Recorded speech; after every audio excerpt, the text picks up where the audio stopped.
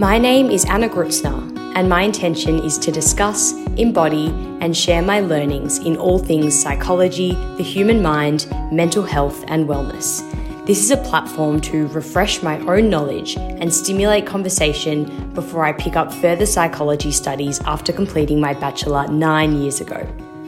I welcome you on this journey of learning, unlearning, and relearning psychology and what it means to be in joy. Welcome to my very first solo episode on the 7 key attitudes of mindfulness. Before I dive into this topic, I wanted to give a bit of background on who I am and why I'm so passionate about psychology, wellness, mindfulness, and really why we're here today. So I studied my arts degree with a major in psychology back in 2011, finishing in 2014 at Melbourne University. And there I learned all of the different foundations of psychology, from human behavior, neuroplasticity, clinical psychology, personality, sleep, dreams, mental health, and all of the different facets that exist. From then, I went and worked in PR and communications in Sydney and spent about 3.5 years there before returning back to Melbourne and taking on different roles in PR, comms, marketing, and I'm now a full-time marketing manager. However, I've always had this passion and this interest in psychology and well-being. Where that stems from is definitely for myself facing challenges in this space. My mental health was a big challenge for me throughout my late teens and early adolescence, just navigating all of the changes that come within those periods of life. And now I'm just super passionate about sharing and learning and finding new ways to work on my own wellness and that of the people around me. So with that, I will dive into my first topic, which is the 7 key attitudes of mindfulness. And this is coming to you fresh from my therapy session earlier today. I saw my psychologist, who I've been seeing on and off over a period of about 8 years. And I recently reconnected with her to help navigate some challenges and some changes happening at this stage in my life. So these 7 key attitudes are taken from the Headspace website, but I will walk through them one by one. The first key attitude of mindfulness is non-judgment. So this is all about being an impartial witness to your own experience. It's about becoming aware of the constant stream of judging and reacting to inner and outer experiences. So for me, this is a really close association with my ego, because my ego is the furthest thing from an impartial witness to my experiences. It wants to be in amongst all of the details, every little moment, experience, behavior, thought that comes up throughout my day. My ego will latch onto and stick to like super glue. It wants to label things, categorize things, good, bad, put things into buckets. And this leads me to chase down lots of different rabbit holes as thoughts and situations come up throughout my day, going into things, analyzing them, trying to come up with solutions, resolutions, and it's super distracting and it really takes me away from the present moment, often back into the past, into the future, anywhere but the here and the now. So this is not helpful at all. And the process for me to practice non-judgment is going to be in peeling back those layers, identifying when I'm labeling things, categorizing things as right or wrong, and seeing those rabbit holes and making a conscious choice to not chase down them. Not every little thought needs to have counter thoughts and reactions. They can just be as they are. The second key attitude is patience. This is accepting the fact that things sometimes unfold in their own time. Wisdom is allowing for this natural order. So if we look at nature and the seasons, right now we're in the heat of summer. We have these beautiful, long, sunny, warm days, short nights. We have our holidays, and then we know we have autumn coming. The leaves will turn orange, red, they'll blow off the trees, it will get colder, moving into winter, where we then have those short days, long nights, it's darker, it's colder, the wet weather comes in, And then we move into spring, which is all around new life, new growth, colours, brightness, humidity. And then we have done the full cycle and we're back into summer. So the interesting thing about this cycle is that no one tells it to start or stop. There's no instruction manual. It just happens on its own. And each season is part of the wider ecosystem and has its own place. So I think that there are some really great lessons there in nature that we can bring into our human experience and really practice. The second thing that's coming up for me in patience at the moment is I'm 28 years old, about to turn 29, and then that means my 30th birthday is next year. And I think with these decade birthdays comes a sense of pressure and a sense of self-analysis, really comparing where I am right now versus where I thought I would be maybe 5 years ago, 10 years ago. I have always been someone that has had a 5-year plan, 10-year plan, checklists, bucket lists, places I want to visit, and relationship goals, family goals, work, career.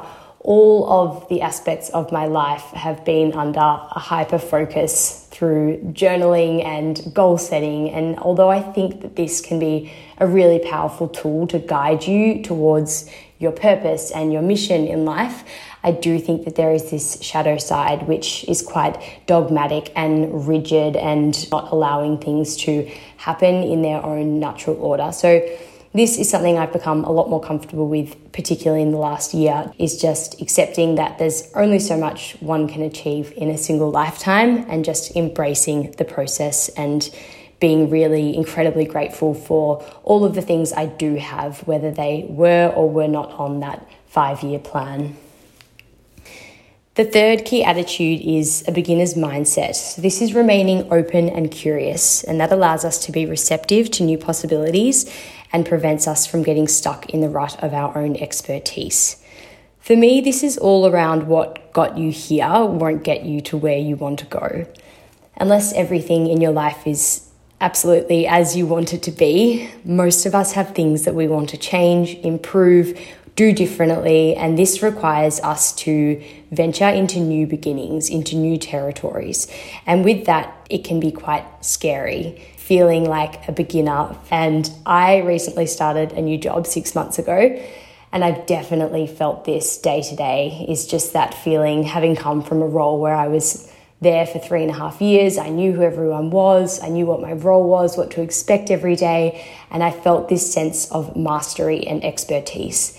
But coming into a new company, completely different ways of working, I was definitely up against that inner critic telling me that I was inadequate or not picking up on things as fast as I should. I had expectations and this inner push to prove myself, and that is really not healthy. So the way I was able to let go of this was to really just embrace the novelty and the newness of this pathway that I was on. It's a new adventure, and feeling into that honeymoon phase where you are a bit on your toes and you are unsure and uncertain, but you've got this fire in your belly driving you and exciting you and really lighting you up. So I think that's something we can all take on board as we start new projects, new things. We're in a new year, is feeling that beginner's mindset. The fourth attitude of mindfulness is trust. So this is all about developing a basic trust with yourself and your feelings and knowing it's okay to make mistakes. As babies, we are inherently trusting. We need to trust because we are completely codependent on our mothers, on our families to provide us with those basic needs: food, sleep, shelter, emotional care. And as we move into childhood and particularly into adolescence, these situations and scenarios happen which cause that trust to break down, whether it's something happening to you or around you, and that does cause us to put up these walls and to put up these barriers.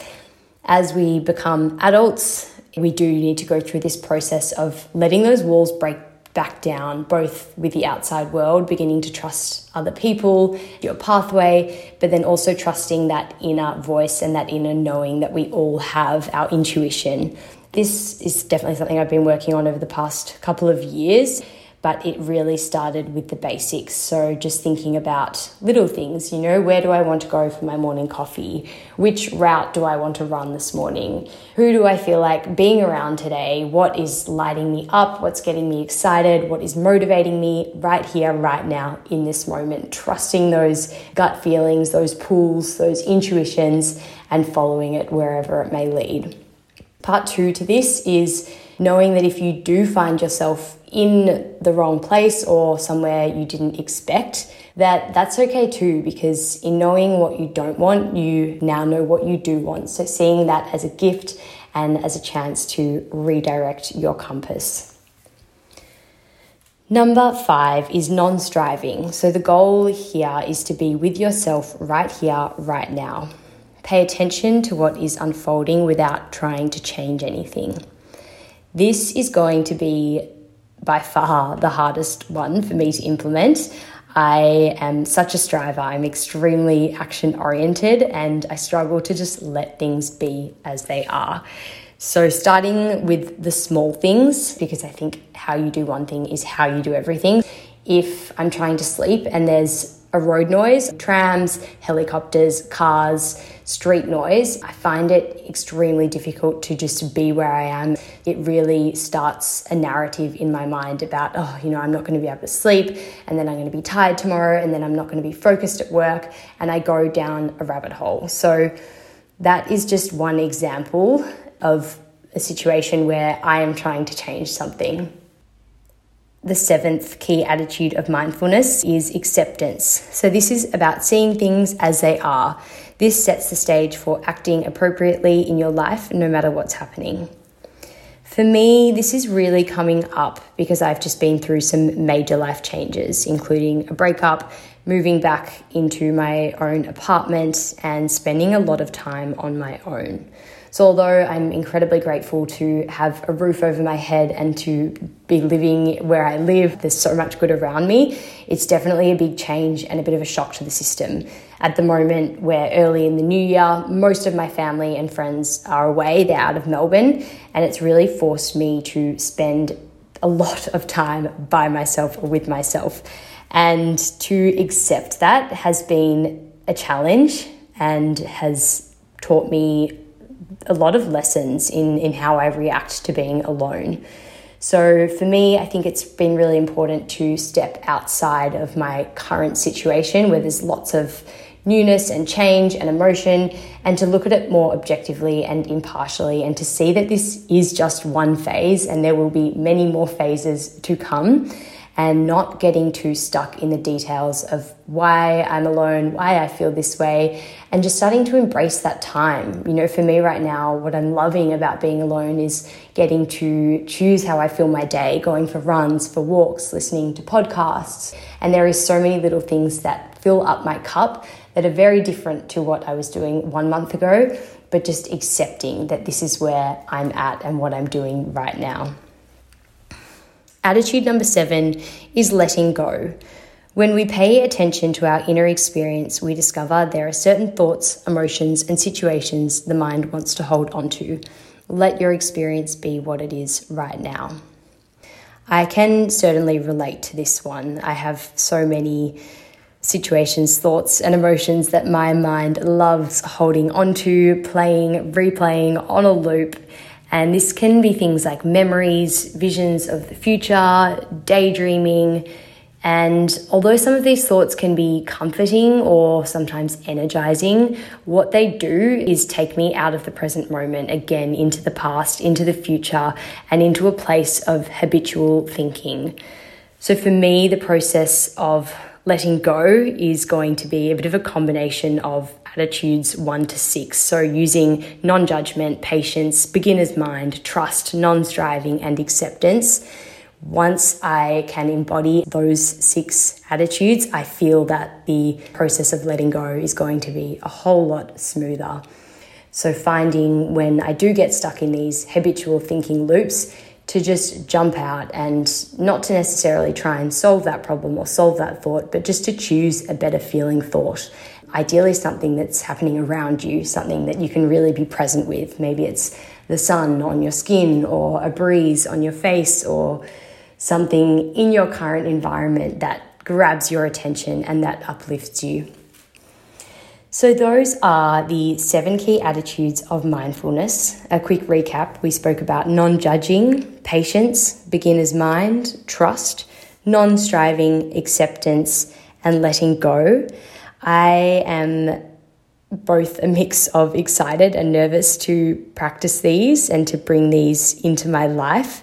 The one I think that's going to be the biggest challenge for me is that non-striving, but that's probably the one that I need to really pay the most attention to. So wish me luck, and I hope you found you could relate to certain aspects of today's conversation, and hopefully you can bring some of these tools into your life in both big and small ways and seeing how it affects your experience of the present moment. So thank you so much for being here with me today. I hope you have a beautiful rest of your day and see you next time.